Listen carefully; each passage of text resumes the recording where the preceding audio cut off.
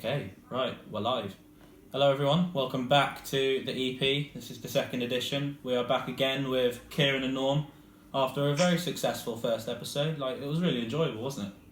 It was more than an episode, Ewan. It was a really good discussion. Some good chats about some good stuff. We actually had to stop it prematurely because because there was no stopping prematurely. It was running overtime. Yeah, well, there was some meaty topics being said. Yep. Some good question and answering between us all. As I'm sure there will be this week. Yeah, of course. So how's your week been, Kieran? Good? Been good. We've had a lot of the heat's been ramping up here, the humidity and sweating every day, but it's fine.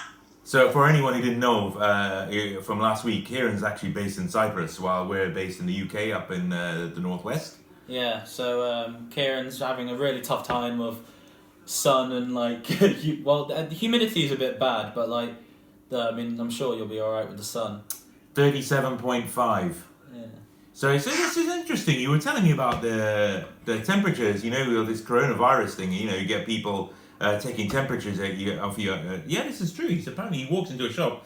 Any shop, there's a guy that takes temperature before you're allowed in the shop. Yeah, in Cyprus. So if you got a temperature, if the outside atmospheric temperature is 37 to 40 degrees C, and you're walking in, and it's taking a temperature of you. Obviously. I'm not saying you're a reptile and you're taking up the heat of the outside and becoming 40 degrees yourself, but it must be pretty hot there. These temperature probes, I'm not sure how accurate they are. Yeah. Over here it's alright, you've got 15 to 20 degrees C. Well, isn't 40 degrees actually higher than your normal... Yes, it is. Yes. It is. So it's basically you are right next to somebody. It's effectively like you're walking around sleeping next to somebody, right in all directions around you. So I think what we're trying to ask is, does it affect your body temperature at all, or is it just normal? My man doesn't know the answer to that. In fact, this is a question I'm putting out there for the viewers. If anyone's got an answer to that, we'd love to know that. I'm a medical practitioner myself. I don't know the answer to this. I just think it's very easy if you're in a cold place and someone takes a temperature. That's right. But what if you're in a place where it's 40 odd degrees out there, and you're out in the heat, walking into a shop, and someone's just standing on the door, takes your temperature, and just basically he's taking the temperature from the surroundings as well. Also, if you've got any questions you'd like to ask or us to answer on the EP, make sure you put them in the comments, and we'll have a look at them and we'll filter through them and see if we can answer them in. No, they won't be seeing. We will be answering them. We will answer your questions. Our best abilities will answer. To our best ability. Yeah, we got to make sure our crowd is happy out there. Yeah. Okay. Anyway, let's move on to one of the first talking points of this podcast and of the week. So we're big sports fans. Last week was very Liverpool orientated because it was the whole talk about winning the league and the squads and stuff. But this week, Kieran's favourite sport is back in action, F1. So one of my favourite sports. Oh yeah, exactly. And the Austrian Grand Prix took place last week, and for those of you who don't know, Kieran, just give us a quick rundown what happened. Trial weekend. Everyone was expecting the usual Mercedes to come out, dominate the field. They pretty much did. Apart from Bottas went off turn 4 or 5. Went on the grass a bit, caused a yellow flag in qualifying, which meant the drivers behind him had to slow down. Unfortunately, Lewis, for some reason, didn't see the yellow flag, didn't get told by his team. Usually you get a little microphone, little sound in your ear for when a yellow flag's appearing. You might not have heard it, the team might not have told him. He kept his foot flat down. The steward was like, nah, break. The rules are clear, yellow flag, slow down. 5 place group penalty. Started from 5th as he finished his qualifying on P2. There was a bit ooh-and-ahhing because it happened literally within 10 minutes before the race started on the Sunday, after the Red Bull protest twice. After Saturday they protest, and then they did it again on the Sunday morning. The race, first half of the race, a bit dull. people were saying could have been a bit more exciting. The second half, it got so much exciting. All the cars were struggling because they've improved their curbs. They made them more higher, so trying to keep them off the curbs. But because of that, they've been shaking the cars to bits. And because it's a brand spanking new season, all the cars need a runabout, which they've not been able to do. So the cars are a bit struggling on getting to that final checker flag. The Red Bulls did. I'll explain why they both did finish, but Max Verstappen, he had electrical problems. He was trying to restart his car, but was going into. This is a guy who won the last 2 Austrian Grand Prix as well. Well, yeah, he's one of Yeah. considered one of the rising stars Yeah. when Hamilton finally hangs up his steering wheel. Anyway, sorry, man.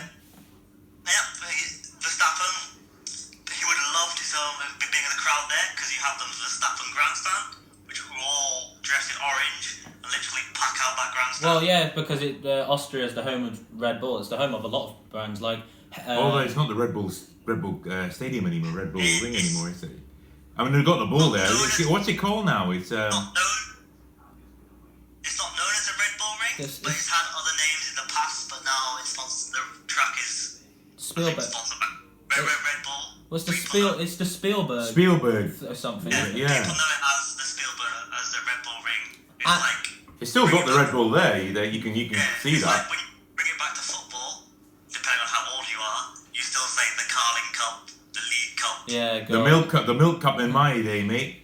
Yeah. Yes. No matter how old you are, will determine what you call it. Yeah, and I'm not really yes, I like to follow all sports and F1 because it's a big sport in our family, but I'm not really in the know as much as nearly as much as you, Kieran. So if I know correctly, the F1 season should start in Australia and now it's started in Austria. Do you want to explain why that's happened? Before the season starts, they have 2 testing days or 2 testing sessions.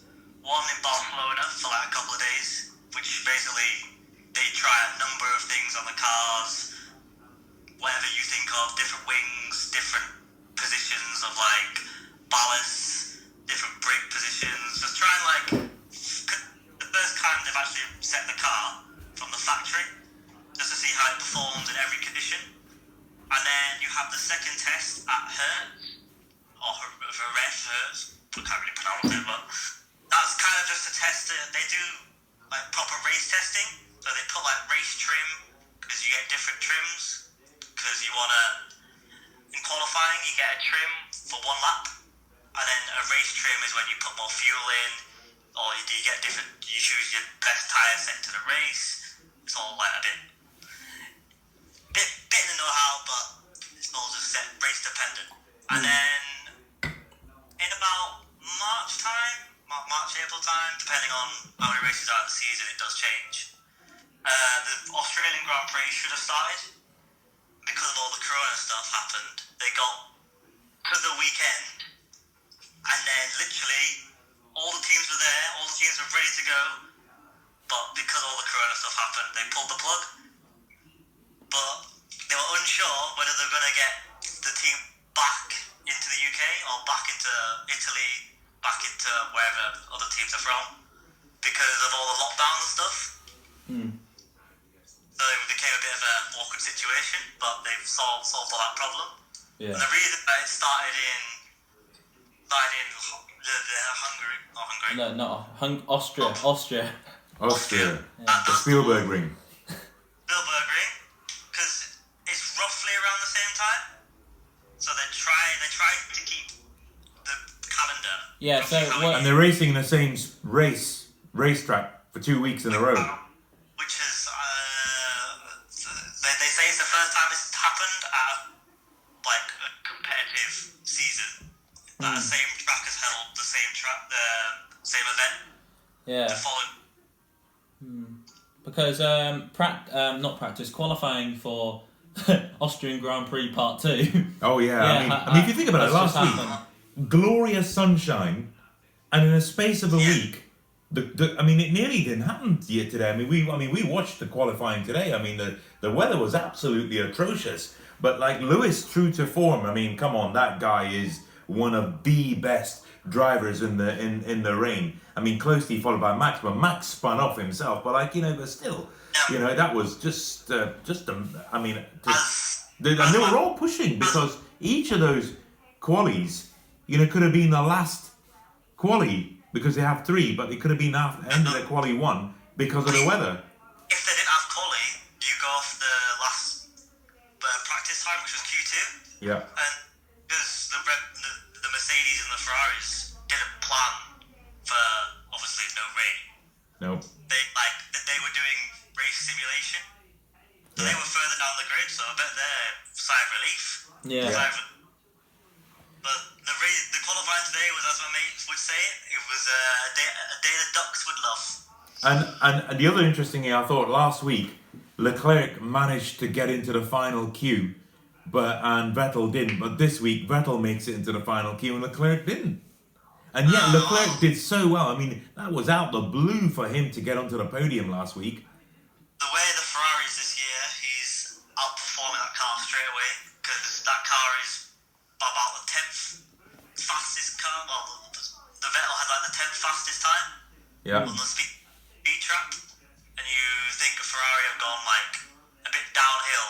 They've got a long way to catch up to get back to the Red Bull, of Mercedes, even the McLaren who had the woes of the Honda days. Yeah. Oh, Jenson Button. What's funny is coming to the end of it. Fernando Alonso. With Fernando famous when he was in Suzuka doing the Japanese Grand Prix, when he was getting lapped saying it's GP2 engine at Suzuka, the home of Honda.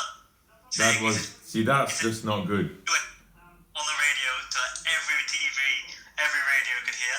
Yeah. It's not good. They've called it back. Yeah. It's good to see. Something that I'd like to say is like the differentiation of number 1 and number 2 drivers, because if I have it right, Sebastian Vettel is the number 1 driver for Ferrari, right? Maybe last year, but halfway through the season it might have switched. Because in my opinion, because there was an incident, you were saying between Bottas and Hamilton, wasn't there, in the previous race where Mercedes on the radio told Bottas to let Lewis overtake. What is your opinion on stuff like that? Because it's happened before with Fernando Alonso and was it Felipe Massa or like? I mean, just to put this in the context, basically Lewis had been given a 5-second penalty, so he collided with was it Albon? Albon. Yeah. So he collided with, and the thing is, I mean, the question is, was this a race? I mean, there's various things we could talk about here. Was that a racing incident? So they're coming. There's Hamilton coming round the bend, and Albon is coming from the outside. Yeah, right. Now Hamilton had the racing line. Did he have enough room to allow Albon to go? But apparently the steward said no, so they gave him 5-second penalty. And then what then happens is to ensure Hamilton stays on the podium, there was talk of whether Hamilton should be allowed to overtake Bottas, meaning Bottas would not win the race. I mean, how do you feel about that? I mean, if you were Bottas, how would you feel about that? That's the first race of the season. I know there's not that many races this season, and you are being told by your principal. This season, because we don't know. That's why every point matters. Yep. Right now. Yeah. We don't know. But, I mean, I was saying, how would you feel if you were Bottas and you've been asked to team orders just so that Hamilton could buy himself space to buy him time seconds to ensure that he stays on the podium? And what's your opinion about making the number 1 driver the more important driver, even if the number 2 driver is outperforming in the race itself? If you're on about number 1, if one person's performing better than the other. Yes. It's a difficult one because usually it's already been decided before the season started. Yeah. You have a number 2 before it started, so you can't literally predict the future. So last season, we'll go back to Ferrari, because it was Leclerc's first season for Ferrari. Vettel proven he can do it. Yeah. He's won it with them. Yeah. He gets to number one. Yeah. But I'd say when Leclerc, he won in Belgium, he won again in Monza, first person to win back-to-back at the very first two wins since, I think, Lewis, it started to change. You could see Vettel started to... mistakes happened. Yeah. He would end up donating round corners, pretty much. And I think this season, it all came out that he's leaving Ferrari. Yeah. I think because he's now not the number one, or people don't class him as the number one, because he wants to be the best of the team. Well, I also think there's Vettel's behaviour. And that I remember the race where Leclerc was asked to allow Vettel to go so that he could stop Hamilton from because I think Hamilton was behind Leclerc, and so Leclerc's job was to sort of hold off Hamilton, allow Vettel to go, and then Vettel would allow Leclerc to repass him. That was the gentleman's agreement, and even though the team wanted that to occur, he never allowed that to happen. And Vettel, and I think there's a thing about gamesmanship with Vettel, and I wonder whether things like incidents like that, Vettel's always had it in his. Yeah. Because you remember Multi 21 with him and Mark Webber Yeah. at the Chinese Grand Prix when they were told to literally have no racing. You want to finish the race, no incidents, but when obviously it happened, Vettel went no, because he wants to win. People are allowed to go and win, but that's not what the team said. You want to bring the cars home, which I understand. And then when he overtook Webber, the briefing, Webber was not happy because maybe the team had told him that Vettel was going to stay behind. He was going to consolidate second place, and we don't know what happened. We will never know what happened. Because at the end of the day, for a constructor, it's more important to win the constructors' championship than the drivers' championship. They get a lot of money for that, and it also puts you in a position within the pits on pit lane and where you are in the. Also, as well as a driver, I don't know if this is correct, but it just makes logical sense that for a driver, if you follow the team orders and try your best to get the constructor in the best position possible in the leaderboard to get more money, it gives you a bigger chance of getting a drive next year. Yeah. Yeah. But then the other side is the winning. How much is the winning of self better than the winning of the team? Yeah, it's a bit of a tricky one because you've got some people like Verstappen, who's he's one of the best drivers in the world right now, but he's also one of the most aggressive. And there's been times in races where him and Hamilton last year had a good rivalry, and there's been times in races where he's gone a bit too far, and there's been many drivers. There's one season, many drivers are saying that Verstappen needs to do something about this because he's just. It happened big time in Mexico, where Raikkonen accused Verstappen of double moving, which you're not allowed to do. Which is where, say someone's coming up behind you, they will move one direction. You can block him because you don't want him to get past. But then if they move back across, you can't follow back across. No. That's blocking.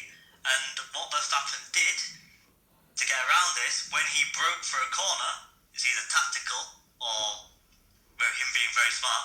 He would brake for the corner and then drift his car where the other car would be to basically look like he was blocking, but take the racing line around the corner. Drifting around the corner. So he would say, someone's overtaking him on the right, on the left, he would move left to try and stop that overtake. And then say there's a left-hand bend approaching, Raikkonen would appear on the right-hand side to go around the outside. Verstappen would then slow down, move to the right, take the racing line, which is alright to do, but if you're looking at it, it looks like he's double blocking. Yeah. Yeah. So it's basically, I mean, and I have to admit, that's what the public wants to see. Public wants to see a good overtaking, good fair fight, rather than sort of trying, the old tricks in the book to. Now here's a question: do you think the reason Verstappen is this kind of driver Do you think the reason of this is because he's very juvenile? He's still very young. I believe he was driving in Formula One before he had a driver's license, and the fact that he only knows racing, and maybe it also as well. These guys are racing at 150 miles an hour plus. People die in this sport, and for him to be that aggressive, like surely like there's a certain level of kind of maturity for him to become like one of the great drivers. Yeah, but then these guys have been racing since they were in karts, and so they've learned their trade from when they were little, in go-kart, and then all the various stages of below Formula One. So they've had that experience, and for the mere fact Red Bull have given him a drive, the guy's got talent.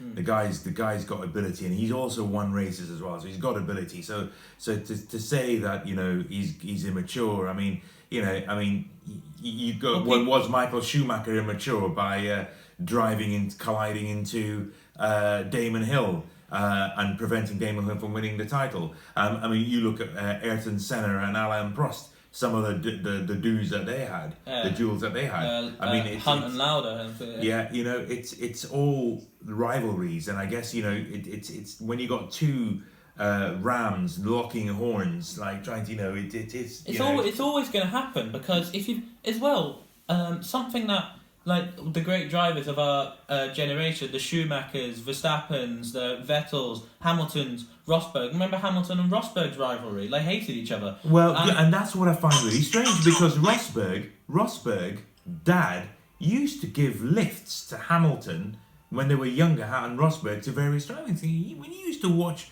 those endo races, didn't even acknowledge. You could see Rosberg trying. See, Rosberg to me is like one of these characters. He's a nice guy and wants to acknowledgement, talking, and Hamilton would give it, and the fact for Rosberg to win that title and say, I've had enough, that's it, I've done what I've said to do, I'm retiring. Well, the good thing is, I've never heard of it where a driver wins a title and a month later they've retired from the sport. Well, sometimes it can happen. Like I remember it happened in... Marion Bartley did that. Yeah, Bartley did that in Wimbledon, but she came back to tennis later. But who did it as well? Flavia Pennetta, when she won the US Open, she was like, right, I'm done. I'm finished. I don't, because once you win like the highest level of whatever it is to do with your sport, what is there to prove anymore? Well, I could say, you could say that, but what I can say is, you just have to look at Fernando Alonso. Fernando Alonso is a champion in his own right. But there's some... he's coming back. He's gone away. He's taken a break. He's done what he's had to do, but he's got to drive with Renault. In fact, he's the only driver that caliber has actually signed a contract. Hamilton's still yet to sign a contract, but there's also... and so is Vettel. And Vettel's been kicked out. They're the only team that has, one of the only few teams that has a confirmed two-driver lineup. Yeah. And where's Ricciardo going? Ricciardo's going to McLaren. Sainz is off filling Vettel's spot. So they had an empty spot at Renault, and there's no bigger, better person to fill in than Fernando. See, Fernando is somebody who, as you're saying, he's done it, but that man seems like he's hungry for more. Yeah, but that's the thing, you get it with people.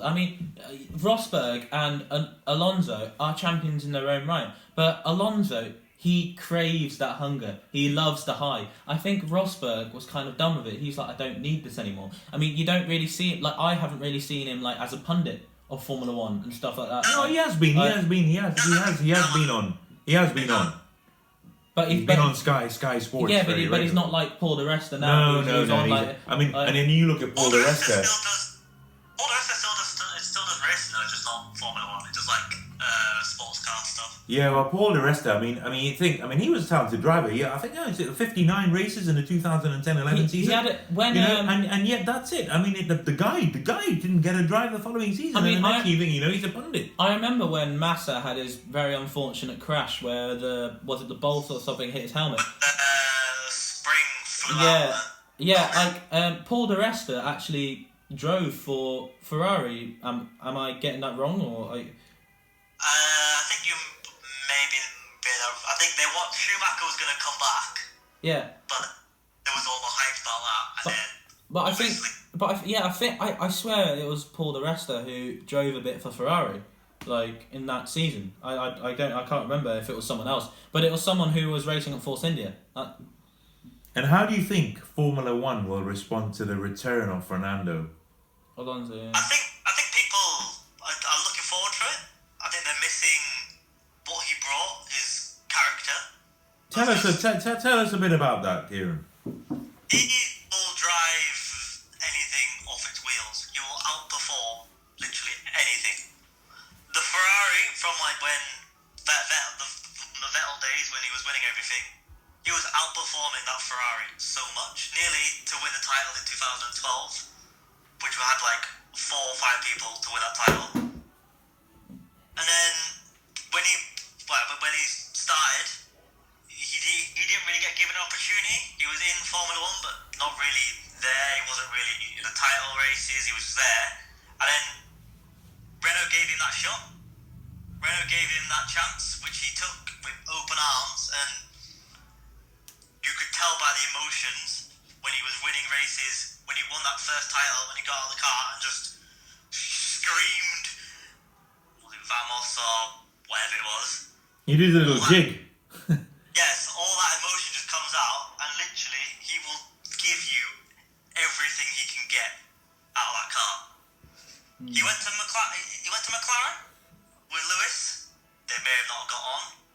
We don't know. It's 2 massive personalities that. Yeah. Lewis was Lewis's first season, so he could have, and he came on the scene and literally exploded into. And that was a season Lewis could have won. See, that's a very similar sort of situation between Vettel and Leclerc and Lewis and Alonso at the time. Yeah, Lewis literally exploded on the scene. No one knew this guy. He was just Rookie. some guy. Yeah. Some guy from Lightning McQueen. trying to do a Lightning McQueen. Yeah, no, exactly, and that's the thing. No, I think you're right. I mean, Fernando will be an excellent, driver for Renault, and I think he had his issues, as you say. I mean, I was watching today, Jenson Button reminiscing the McLaren days and the Honda engines, and I quite distinctly remember listening to Fernando going on about what he thought of the Honda engine. But no, I think he'll be good. I think Fernando will be good. And it's interesting. It's interesting you mentioned in 2012 how there were 4 or 5 people who could have won that championship, and yet now when you look at it, it's just run by Mercedes. I mean, there was a period of time when Vettel was winning everything, and people were calling boring racing. This is what and do you? I mean, that's the thing. Yeah. Do people find it that's what's happening again, or do we need to get that? Or will the new rules that are coming in allow that increase in competition? Well, speaking of Vettel, I'd like to add something because Vettel did Vettel dominate with V10s or V12s?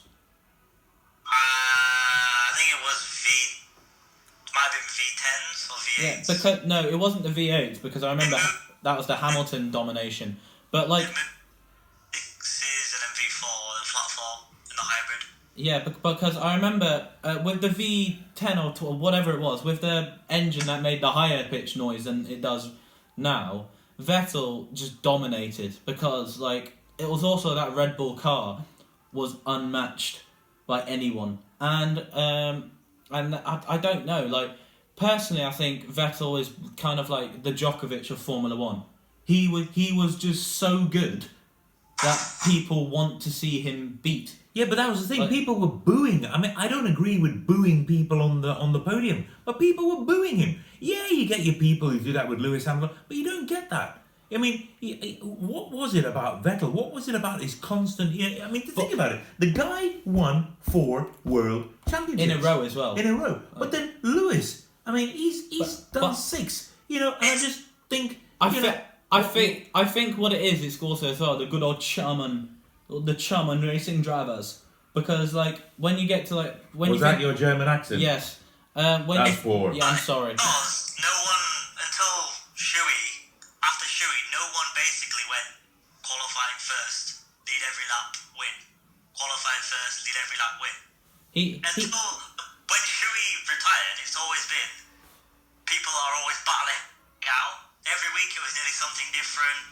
Multiple people would win throughout the year until Vettel started with the Red Bulls, and he just went quality first, lead every lap, done, bye, see you later. But the Mercedes are doing that now. I mean, I know you got a little thing with Bottas and Hamilton going on, but that's exactly what Mercedes are doing now. You know, what's the difference? Maybe because Lewis has more of a character. Vettel was like, I'll say, but you and the traditional German, no humour, no fun. I go out, do my job, come back, there we go. So if Vettel was sitting here listening to that, what do you think he would say to that comment?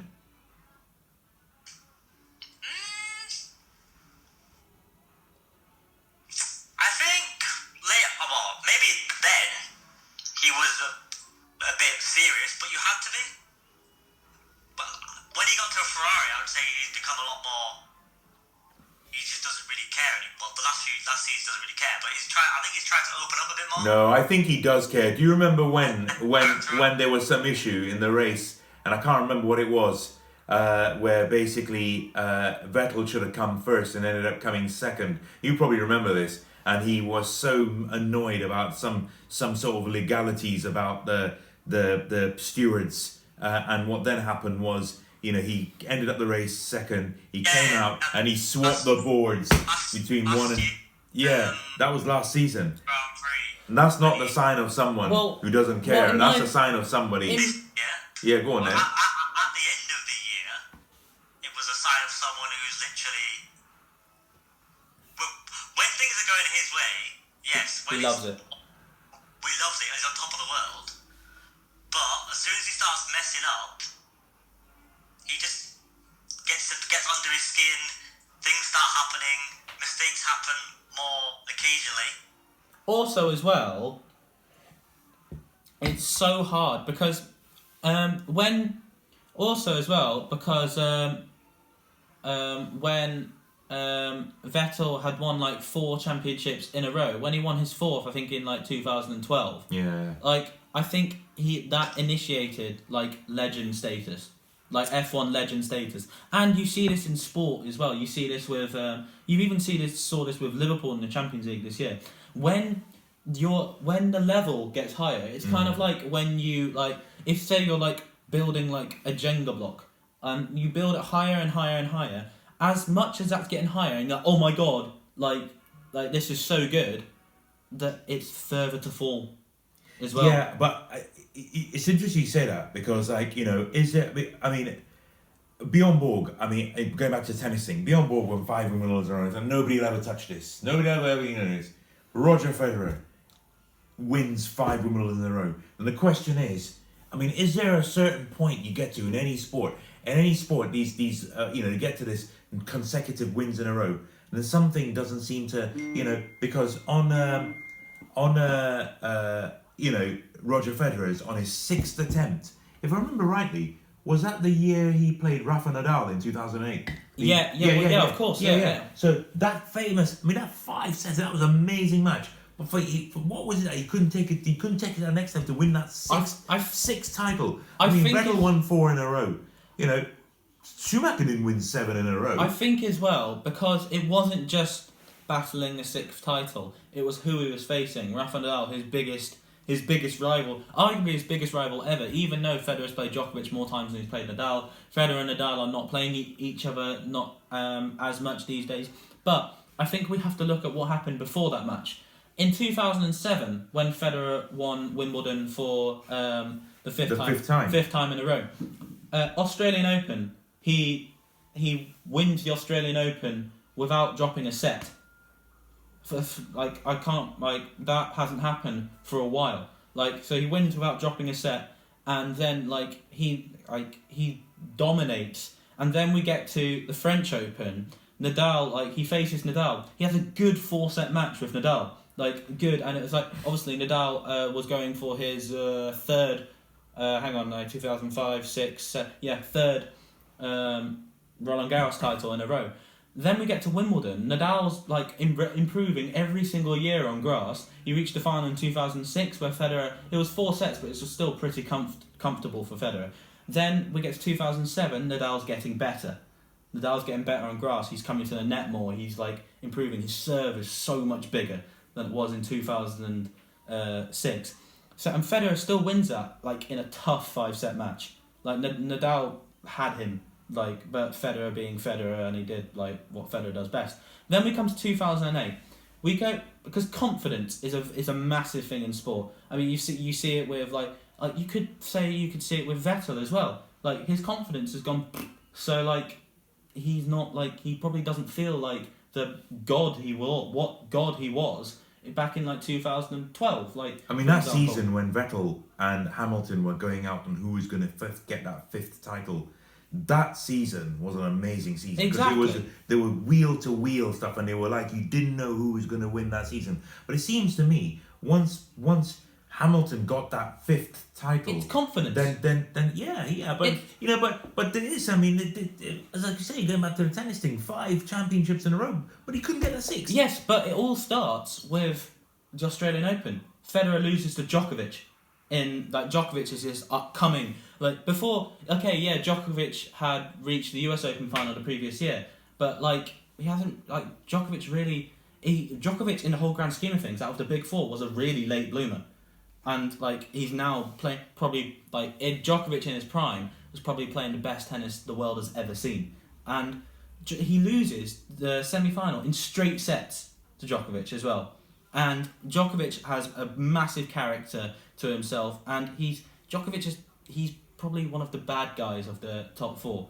And so he loses, Djokovic wins the Australian Open. Federer then has quite a bad run in India, Wales, Miami, this, that. And then we get to the French Open. Federer gets to the final, yes, but like he should do. Like it's Federer. Then he gets absolutely destroyed by Nadal, who probably played one of the cleanest tournaments in history.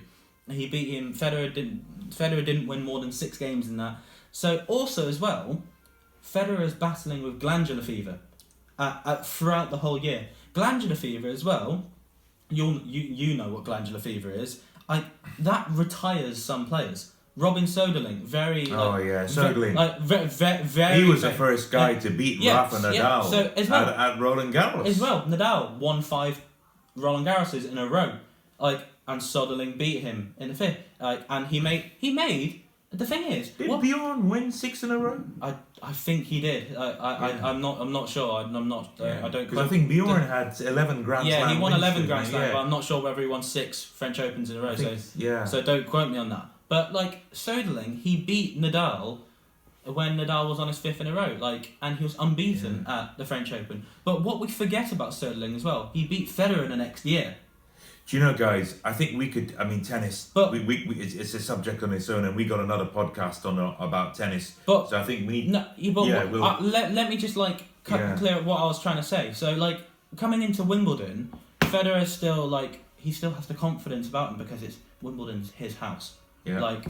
Philippe Chatrier in France is Nadal's house. Centre Court is Federer's house. But Nadal he's hungry for a Wimbledon title. Also as well, Nadal is getting very close to becoming world number 1, and he actually did in Toronto that year, so very close after Wimbledon. So, Nadal wins the first 2 sets, and Federer has openly said about he came into that match not confident because he got absolutely crushed at the French. So, Nadal wins the first 2 sets, 6-4 in each set, and Federer just not looking himself. I remember even watching this as an 8-year-old. It's just something wrong with him. Then he somehow manages to find his way back, and when the 4th set was just pure amazingness. The point Nadal won to get him to match point, then the match point saved by Federer with a backhand down the line.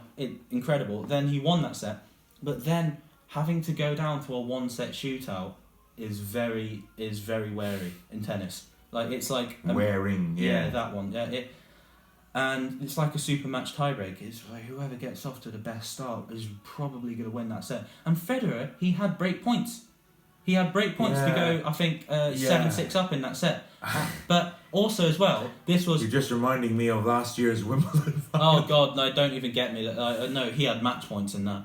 But the thing is, this was pre the roof at Wimbledon. So they're having to play. I know it's British summer, but they're having to play a match at like 9:30. Like, I mean, you go outside.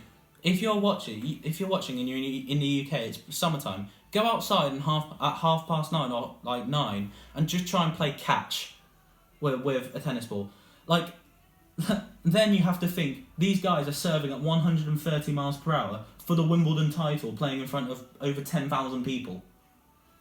But like at the end of the day, like it came down to a couple of games, and that's what happens. Like. Yeah, Really. but that's the thing, and going back to what we were talking about, as I said, guys, we will be talking. I'm sorry, we've sort of wandered into the realms of tennis. Tennis is on another podcast, which we've got a man here who's a sort of ex-pro himself. We'll be delving into the ins and throughs and whatever of tennis. But this week, as I said, it's about motor racing and F1, and we're discussing what went up with Vettel after 4 championships. I mean, you look at Michael Schumacher. Michael Schumacher goes to Ferrari, does wonders with Ferrari, and then obviously the young guys come up. Also, he had his time at Mercedes as well. Yeah. I'm just going to quickly check what Kieran actually said, because he's just gone off to get food right now. So he just said So. Don't you love it? Live on the air, and one of our guys has gone off to go and get food. Yeah. Maybe we should do that. Just leave. So it's just silence for the whole. Silence for the whole show, and then you just kind of leave. Just increase the watch time, like. Yeah, exactly. Anyway, so what do you think about? I mean, the season. I mean, I say it again. I mean, it's 7 races. I mean, if I was anyone who doesn't win it, I mean, even the winner, will there just be an asterisk next to it? I mean, you can go on about like years ago that there were 7 races in a season, so this is why it's allowed. But we're not that. For the last 10 years, you've had 15 races in a season.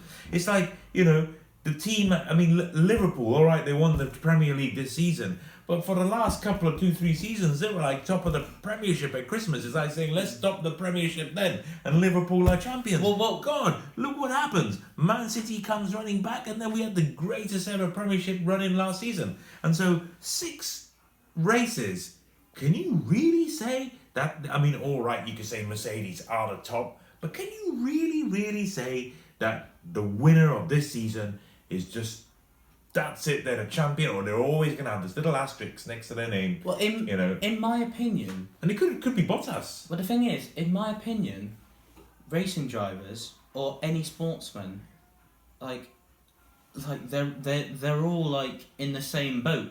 Like, and I think it'll be a good opportunity for some of the younger drivers or something like, right, this is our chance. Because in 15 races, you've got to remember, people who have like a good couple of races, like it's consistency, which is one of the toughest things. But you don't get that out of 6 races. And that's why I think it's a good chance for the younger drivers. Lando Norris, he started off well. Charles Leclerc, he's good. He's starting off well as well. And obviously you have Lewis, Bottas, and Vettel, and people like this. And I think it will actually be one of the most competitive seasons, because it's like coming off a rain delay in tennis. There's no getting started again. You have to go straight in, and there's and I think last week, I mean, if anyone thought, if you were watching that race last week, and you'd have thought it was just going to be boring, Mercedes 1-2, etc., whatever. That second half of that race, it was just complete. I mean, the amount of times the safety target. Oh yeah, I mean, it was just there was incident after incident. I mean, you think that was the first race of the season? I mean, was that a sign that people were rusty and there was various things that people had thought about? It's like when you go back to the Alonso, it's the hunger thing. Who's hungry for a title and who's not? Is Vettel hungry for a title, or does he just want to get the season over and done with? Is Hamilton hungry for a 7th title? I mean, you could say Hamilton, this is his biggest chance to get the easiest, to equal Schumacher's record. For him, it could be his. But he's 7 races away. But he also has finished the first race without podium. Yeah, I mean, I did feel for him, actually. I mean, that was the thing I wanted to ask, actually. I know you get this thing in your ear about the yellow flag, but that was a real... I mean, he says even afterwards, he drove round the corner and saw this puff of smoke coming. You didn't realise it was a yellow flag. I mean, how quickly, the response times, etc. I mean, these guys are driving at 150 odd miles an hour. Well, that's just such like a big thing for even Lewis Hamilton makes mistakes. Yeah. Even these guys make mistakes.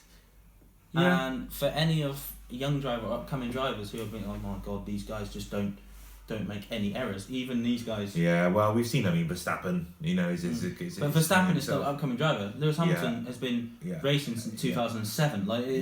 Yeah. I mean, let's talk about some of the other guys. I mean, the Pierre Gasly's and the Albons of this world. I mean, once again, I know Kimi Räikkönen didn't make. I mean, this is a former world champion. You got to remember he's driving an Alfa Romeo.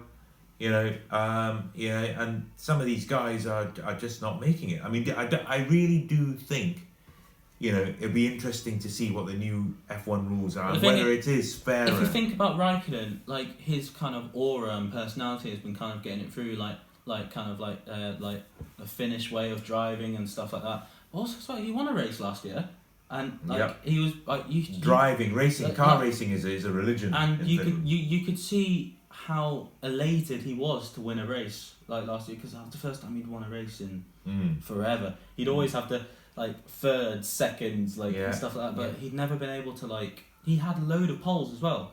Like Kimi Räikkönen is a world class just lap driver. Yeah. But he's also a world class racer, but he did win his championship 2006? Or was that Alonso? I can't remember. He won it pre-2010. We'll ask Kieran when he gets back. Yeah. See, Kieran is the Formula One man here, and hence why he's been talking quite a lot today. But we have been we're Formula One fans in our house, and I'll tell you what. I mean, the year we're sort of fairly close to Lewis Hamilton. We follow Lewis Hamilton because the boys have sort of grown up. I mean, Ewan was 8 actually when Lewis entered into the realms of Formula One in his rookie year, and I suppose when you're encouraging your kids to look at role models and stories as well, the backdrop, the story to Lewis Hamilton, you kind of thinking, these are the kind of inspirational stories that you want your kids to sort of see and aspire to, and I guess that we've followed Lewis's story. The whole thing when he even won his first championship, that overtake from Tino Glock and Massa celebrating in the end, thinking that he's done it, when actually he finds out afterwards. I mean, the deflation after the elation. I mean, how must that have been? How much must have that been felt? So I really do think it's been an interesting ride with Lewis, and as it has been for sort of the other major players in the game of Formula One. Something that also was interesting, just completely changed topic because we've been talking about Formula One for a while. We watched the Liverpool match today, and I was fairly disappointed. And you say disappointed. I mean, Burnley. I mean, Sean Dyche, is a fantastic manager. Burnley, people don't give they don't have the depth, they don't have the money, they don't have the players, the depth of players that, say, Liverpool have. Liverpool had 25 shots on goal today. Burnley had 4. And it ended up as a draw. See, they go in at half-time, 1-0 to... That was a brilliant goal by Andy Robertson, But, come the second half, Burnley weren't lying down. Burnley basically, defended well. Pope played admirably in goal. And Burnley showed us the sort of steeliness side that they are, and that, that they weren't going to roll over because they're playing the Premier League champions in their own backyard. I mean, Liverpool have not lost a match in 18 months at home. And in fact, they'd also won every single match for the last 24 games at Anfield. So today being 1-0 up, it's going to notch up game number 25. But unfortunately, Burnley proved that was not to be the case. Liverpool are chasing their 104 points. Well, that's been cut to 103. They have 4 games remaining. Well, the thing is... 3 games remaining, actually. Yeah, well, the thing they have to get all 9 points. The thing is now, it makes the matches against... I don't know who the other opponent is, but it makes the matches against Chelsea and Arsenal so important. 3 more games left, and then you've got Chelsea and Arsenal. Yeah, and you know, Man City have got the record with 100 points. Liverpool are sitting on 93 points. So there's 3 matches to go. Yeah. 3 matches. 93 at at 9, 100. I'll take them to 102 points. Because the thing is, that's what the City fans will always have over us. Be like, oh yeah, like you may have won the league, but we have the most points. We have the record. And the thing is, records like that don't just blow away in football. Like it's kind of people will let you know about the. Like us being Liverpool fans, people will let you know how many years you haven't won the league for. And so people especially City fans as well, they're not, in my opinion, they're not the nicest of people. You can't say that. No, guys, you cannot say that. You got a bias to Liverpool. They're plastic. They're plastic. No, you can't say that. On that. I work in Manchester, and I come across a lot of Man City fans. Who are really proud of their club. Yes, but on that that fact or whatever topic, you mentioned something before about because you were saying if you probably supported another team other than Liverpool, it would be Arsenal because you are a club. No. Or would it not be Arsenal? No. Don't even say that. If there was another team that I have a soft spot for some reason, it's West Ham. Yes, West Ham. But the question I have is it ever okay to change allegiances? So you're a Liverpool fan. I'd just like to welcome Kieran back to the podcast. This is an interesting conversation. So you're a Liverpool fan, okay? Is it okay, when you're 23 or when you get in 3 years' time, you say, you know what, I've had enough of this. I'm going to support Newcastle. Is that okay? Is that okay, Ewan, Kieran? Is that okay to change allegiances? Basically, what you're saying is, say we're a Liverpool fan, when you were a Liverpool fan, we win what was classed as the first division, and then we end up having a rut, and we go, alright, stop this, we're going to support Man United. So we go 30 years. Depends why. We have another. Well, there we go. So we have another opinion. Actually, Mum, you need to come. Come in. This is a subject. Come in. So bend down here because the camera angle's here. So this is Mum, and so this is actually quite a good topic for Mum because Mum, you're a Wigan through and through, but you're also a Liverpool fan. So we're talking about, is it okay to have support more than one club in football? Okay, no, that wasn't what you were. Okay, yes, you can support many teams. What you were asking was, is it okay to change allegiance? Now you need to go backtrack and ask yourself. No. Supporting an allegiance. Are you saying they're two separate things? Because you support a team. When someone says to me, "Who do I support?" I support Liverpool. And you are loyal to Liverpool. Yeah. So okay. Let's not squabble about the word. Okay, so support, allegiance, whatever. You need to ask yourself why you're changing that allegiance. If it's because actually I want to support somebody that's a bit better, then the answer is no. I have no respect for people that really I'm just gonna say it. I'm sorry. I'm just gonna say it. People that really piss me off are the people who say, "Oh, you only support Liverpool because they're winning the champions." I have been through the days of Barini up front, Balotelli doing fuck all. I've been through the days of blimmin' Adam Lallana just caring more about his hair than what he's doing on the football pitch. And so there are glory hunters. Okay, so people. It's losing 6-1 away at Stoke. Yeah, 6-1 away. This is supposed to be Gerrard's swan song, and we lose 6-1. Okay. That day, that Crystal Palace day, I will never forget that Crystal Palace day. 3-0 up. It's the season. We got Luis Suarez, Gerrard Slippier. Gerard Slippier. Yeah. Okay, so we're not really talking about Liverpool, are we? Okay, Kieran, you've got a nice set of headphones on. No, so what I'm saying is glory hunters, people who change teams. Okay, people who change teams because they're not really supporting that team. They just really want to support a team that's doing well. All of the United fans. On the other hand, you can change the reason why you support a team. You know, is it because you've moved, or is it because you are now in a situation where it's difficult to support that team, and you genuinely want to support somebody else. So therefore, you need to tell me what makes it difficult to support. I know what makes it difficult to support a team. What makes it difficult to support a team is losing in the group stages of the Champions League to only then lose in the Europa League in the next match we have. And then what makes things also difficult is, I really feel for Norwich today.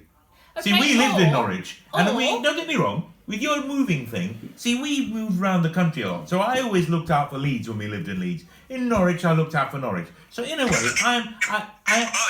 I do feel a bit sad that Norwich have gone down today. But I don't support Norwich. I look out for them because I live there, but I am Liverpool through and through. Yeah, I know that's because you are Liverpool, but it depends why. I mean, for example, you two, really, you support Liverpool because you were born in a house that supported Liverpool. You don't necessarily need to. You might then grow up as teenagers and adults and go, do you know what, actually, I don't really support Liverpool because that's no... Or your favourite player goes and moves with us. I mean, goes and plays for somebody else. No, guys. Here's a question. We talk about favourite players. Okay. Yeah. Going back to the F1 theme here, guys. Going back to the F1 theme. Yeah. What if you're a Vettel fan? Okay, right? When Vettel was at Red Bull, that made you a constructor. Are you a constructor fan or are you the driver fan? So Vettel is at Red Bull. So you're a Vettel fan while at Red Bull. He then switches to Ferrari. Do you suddenly become the biggest fan of Scuderia? You change all your hats to Ferrari and etc. Whatever. It's like exactly. I think fans nowadays follow drivers. Maybe back in the old days, like say like 80s and 90s, people like to follow the traditional Williams. If you're from Italy, you support Ferrari because it's just a given. Which is why I'm asking the question that you need to ask yourself is, why is somebody changing who they support? And then that gives you the answer, okay? So you can't just say, no, it's right, no, or it isn't, because there might be a genuine reason. Apart from the glory hunters. Well, yeah. So could you imagine? I was a big fan of Nottingham Forest. They've won 2 Champions Leagues in a row, okay? And then the Nottingham Forest started going down. Liverpool are the big team of the 80s then, right? What then happens? I'm a Liverpool fan. Then come the 1990s, I suddenly become Alex Ferguson does well with his team of 92. I'm going to be a Man United fan. Now kids, I get this with kids because that's what the Premiership has done. Kids, they all want to be winning teams. And so they buy their Man United shirts and things like that. And they're all Man United fans. But then, as you grow older, I mean, do you become more? Do you have more sort of a love for the place you're in, place you're growing up in? Well, if I can actually put like an actual perspective on this, so one club I feel very close to. You would. Oh! Would you ever see yourself supporting Tottenham? Because actually, you might be more aligned with somebody supporting Tottenham. No. We want to support a club that wins trophies. That's glory hunting. That's not glory hunting. Right. Well, we've had enough of you on this for one day. No. You can't say that. I'm sorry. We are inclusive. We are inclusive. We like to include everyone's opinion, including yours. Mum has infiltrated the podcast, the boys' podcast. It's not EP. No, we are inclusive. And if your mum has an opinion... Who do you think? Thomas Cook, all inclusive. Because it's like Rick and Robbie Savage's mum, star of the show. The Me Too movement, you would allow women. What? That's really not the Me Too movement, kid. Like no, the Me Too movement is something very different than allowing women. Exactly. But we kind of like need to move on from that. Okay. Anyway, let's just forget that happened. So, Edit that out. It's staying in. So what I was saying, if there's one club that I feel very close to and could actually have like an actual pointer on this, it's Huddersfield Town, because I played for Huddersfield Town when I was younger. I have a hatred for Leeds United because we played the. You hate Leeds United? Yes, I don't like Leeds United because. You were born in Leeds. I don't care. What about Norwich City? You played for Norwich? Yeah, but I played for Norwich, but like. So you were born in. No, whoa, let's rewind it. You were born in Leeds. You lived in Leeds for a while, and you hate Leeds United. But I lived in Leeds until like what 2003. Yeah, I was 3 years old. Like I was like. Oh, so that means. Oh yeah, that's why when you say to your mum. She should be a Brighton and Hove Albion because she was born in Brighton and Hove. Yeah, but when did she move to Wigan? Does Ewan hate Leeds just because he gets Chopper Harris? Yeah, well, because Actually, whilst we're on the subject of Leeds, we'd like to pay our respects to Big Jack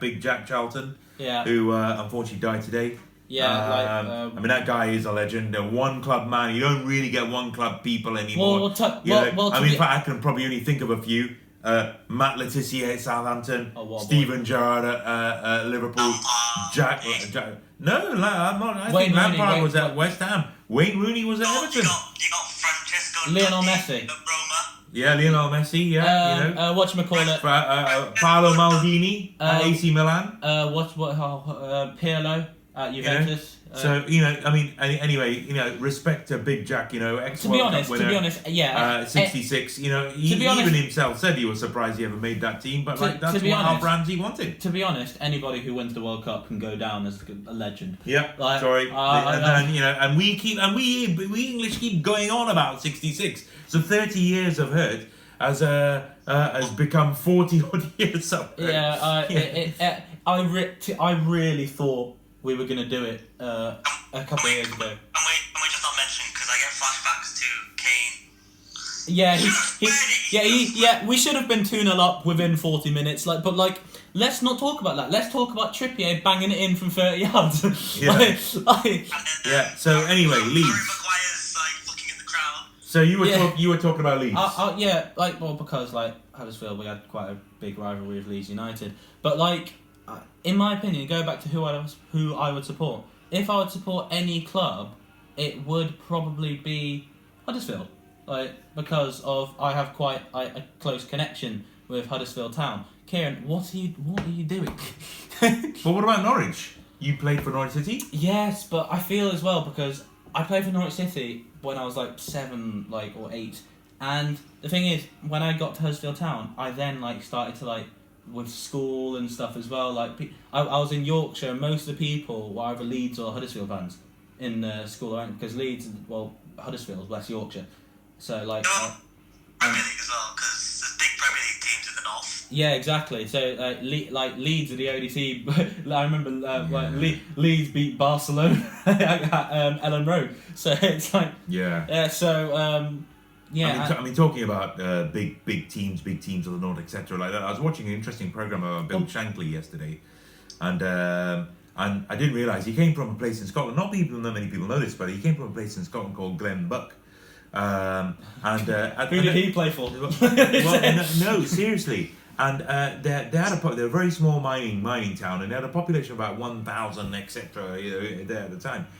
53 people at that time became professional footballers from Glenbuck, who Bill Shankly, who lovingly known to his family as Willie Shankly, were the sort of big players from there, all over the country, professional clubs. And they were saying that it was worked out something like 3.1% of the population, and if you worked out 3.1% of the population of London, that would take about 200 odd thousand players to be professional football. In the world currently, there's actually around 65,000 professional footballers. So at that point in time, to get 3.1% of your population to become professional footballers, of who you get, you look at the Scottish players. I mean, you just have to look at Alec Ferguson, Andy Kenny Robertson, Dalglish, Andy Bill Robertson, Shankly. yeah. Bill Shankly actually was a very good player himself for Preston North End. You know, he said that, it just goes to show the grittiness of some of these people that Well, go I think on to- Scottish sports, like you see it. I'm just bringing back tennis again. You see it. Highland Games. Yeah, well, you see it in tennis with like the Murrays, and there's a few good juniors coming out of Scotland as well. There's a few very good junior players that I've had the pleasure of absolutely thrashing me before. Yeah, Like, I've had the unpleasure, displeasure of witnessing some of them. Yeah, so I've had the pleasure of losing hair. yeah, it's very stressful. But Yeah. In fact, that's going to be another one of our podcasts. Is talking about the parent-son relationship when it comes to professional sport, and the differences in stresses that go.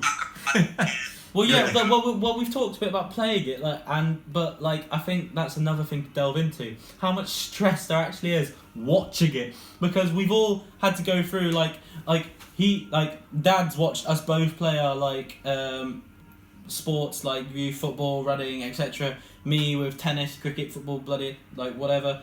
And I've watched my girlfriend plays professionally in tennis as well. I've had to watch her play. Hey, don't mean she is good. Actually, So we've just had the men's, the British, battle of the British. So because of the coronavirus thing, that Jamie Murray said. Well, there's a women's version of it, and Alice Gillen. Shout out to Alice Gillen, who's made it into that tournament in there, and it's really. In fact, I went to watch Alice play the final of Bolton, one of the British tours there, and she was playing Naomi Brodie, and watching Ewan watch Alice play her match. I tell you, it was unreal, and it was weird because, and we are seriously going to talk about this on a podcast, but we brought this up now. Sounds like this is the podcast we're talking. But watching Ewan experiencing the experiences I felt watching Ewan when Ewan won his first national at the age of 10 in Nottingham was just unreal. It was just stressed, and it was just a crazy feeling. Anyway, you were saying. Because now that you've brought it up, so she'll be playing. The tournament will start on, I think, Tuesday next week. So anybody who's watching this video, it's on BBC in the UK, and if you're plug. Shout out to Alice. Let me Oh, sorry. plug it. Let the boyfriend give shout out. And she's playing. She'll be on BBC. It's at National Tennis Centre. Obviously, you can't go there, but because of COVID rules, and I'm not sure she'll want a bunch of strangers being like, "Oh yeah, Ewan's YouTube has sent us in," and Ewan's Army. yeah. That's what I'm gonna. I've decided what I'm gonna call my fan base if I ever get one, because you have the YouTube, which is EU, then Tube, because the EU at the start of my name is a U sound. So just call them all YouTubers. What this believers? Well, Justin Believers. No. Are you a believer, Kieran? No, Ruined someone's dream. So Are you a YouTuber? So, no, stop that. If you're watching this before next week, make sure to give her a watch and support her, because she's ace, if you pardon the pun. Moving swiftly on. Yeah. Anyway, I think we've been on for about an hour. I think it's about nearly time up, I think. I think that maybe that could be. I mean, have you got anything else? What you up to in the next couple of days? Obviously, a big race on tomorrow. Yeah. Watching tomorrow's race is one of them. Yeah, exactly. Who do you think is going to win? I mean, I always back my man Lewis. I'll always back him because he literally can pull anything out of a hat. Yeah. Today, pouring down rain, he pulls it out of a hat. Yeah. Well, I remember. Do you remember? It was such a weird year of Formula One, the 2009 season, where Braun just came out of nowhere with Button and Barrichello, and they just won. Then the next year they didn't have. Barrichello. Whoever, the guy who beat the Stig. I remember when Damon Hill won. But the thing is, that was the year of the double diffusers, where it was. I don't enjoy all the stuff. Yeah, but that was a ridiculous year. But I mean, you can't really. Ross Brawn. Yeah. See, that guy. I tell you what. Good in businessman. fact, he was the guy that suggested, because he was with Mercedes before Toto Wolff was there, and he was the one who suggested Lewis move from McLaren to Mercedes. Well, he didn't really have a first. And his first years with Mercedes weren't really great, were they? It weren't meant to be great. The plan was they knew about the change. Yeah. The whole idea was they knew about the hybrid system that was coming in. Yeah. For like 2 years, they were working on it. Yeah. And So when that first season was 2014 or something, they were already 2 years. No. What, the first season of the hybrid system? Or Yeah, the the first, first hybrid system, they were already a year or two ahead of everyone else. Yeah. But could you imagine if Hamilton had stayed? Because everyone was saying, oh, you know, McLaren did all this for Hamilton and, brought him up. How could he leave them? Blah, blah, blah. Once again, the loyalties thing. But can you imagine if he had stayed with McLaren and, as Fernando put it, Well, with their Honda engines? Then, we wouldn't have been talking about possibly 7 titles. The thing is, when it got to like 2010 and 11, like after that, people kind of like joking a bit about Hamilton, but it's like one season wonder and stuff like that. And like, He was getting into crashes. He had a bit of a season-long crash with Massa. and it's kind of like he needed the change. It's kind of like you see it in sport all the time. It's kind of like when footballers like need to like go to a different club because they just don't have like. Well, it's about that's the thing in itself. I mean, why does somebody move? I mean, is it because of challenges? Is it because of money? It could money? be, yeah. Why did Wayne Rooney leave Everton to go to Manchester United? Why did Luis Suarez and Philip Coutinho is a big one here. He goes to Barcelona. He specifically says, "I want out of Liverpool. I don't want to be here." Goes to Barcelona. But he becomes a side player for Barcelona. Doesn't do well there. He then goes to Bayern and doesn't do well there. And now he's pleading with Klopp to come back to Liverpool. Because at Barcelona, like he's a Coutinho is a central attacking midfielder. You've got Rakitic in that role. Rakitic is World Cup winner. Like him and Modric, both Croatian, very like world class players. He already has the chemistry with that was still when Iniesta was there as well. He had the chemistry. Yeah, but it's Iniesta's last season before he went to China. But like he had the Iniesta connection. He had like Messi, like Neymar and Suarez. Also, that it's kind of like where do you put him in? Like you don't. Like he is like. It's kind of like when we bought Shaqiri. Shaqiri's a good player. He proved himself in the. He's had a bit of an odd career, Shaqiri, though. It's kind of there was a meme. Yeah, there was a meme where it kind of went backwards, like his career. Started on Bayern, and then you've gone down a bit to find yourself at Stoke randomly, and then you kind of called it back up again. Yeah, but he was proving to the world that he can do it on a cold night. Yeah, but you look at Mo Salah. Mo Salah at Chelsea was just kind of like. Well, you look at Kevin De Bruyne as well. Let's see, off you go. He goes to Roma, and then he comes back to Liverpool, and the rest is history. The Mourinho rejects. Anyway, yeah. I think that's a decent place to end. So that will be the end of the podcast today. If you like this podcast, make sure to support the channel. Go back and watch our previous podcast. That was also a good one. We talk about mainly if you're a Liverpool fan, or a fan of football itself. Go and watch that one. I think that one's quite insightful. Also, go and watch the previous podcast before that, where I talked to this man right here, because this is when the pandemic crisis was kind of just starting to blow up, and all praying there's no second wave. Yeah, but there will be, won't they? And we're just gonna have to. The government is just going to have to prepare the best way they can for that, which I think they have done. It's kind of like... I feel there's a whole another podcast there. Yeah, I feel... Yeah, but that's a story for another whole podcast. But anyway, that's going to be at the end of it for today. So thank you, Kieran. Thank you, Kieran, for your knowledge on Formula 1. Also... I'm very, very happy to be here. Happy to share the knowledge of sport.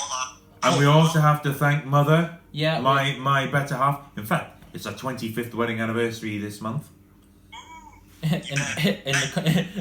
Congrats in the comments. You better have something planned. It better not be just a call in the petrol station. You know me too well. Also, I think we'd like to thank Kieran's bed for being in the podcast for half of the video.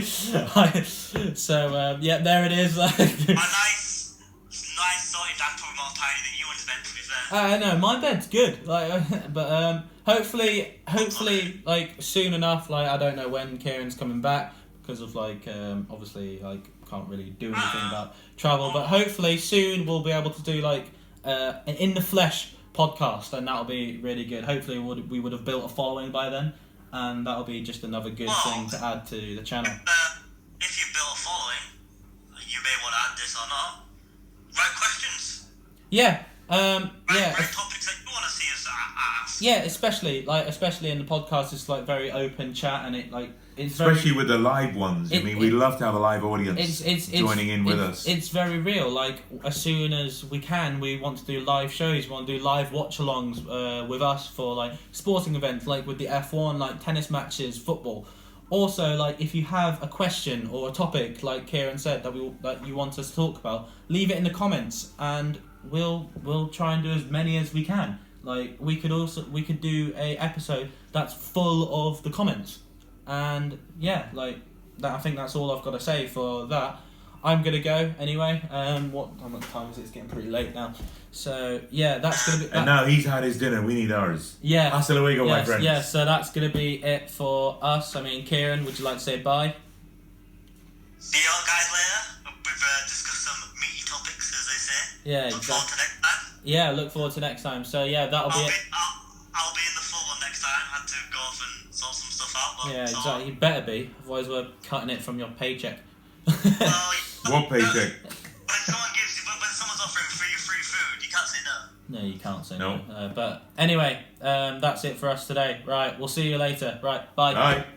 Bye-bye. Right, you can carry on talking. Mr. Kieran. You're my mug.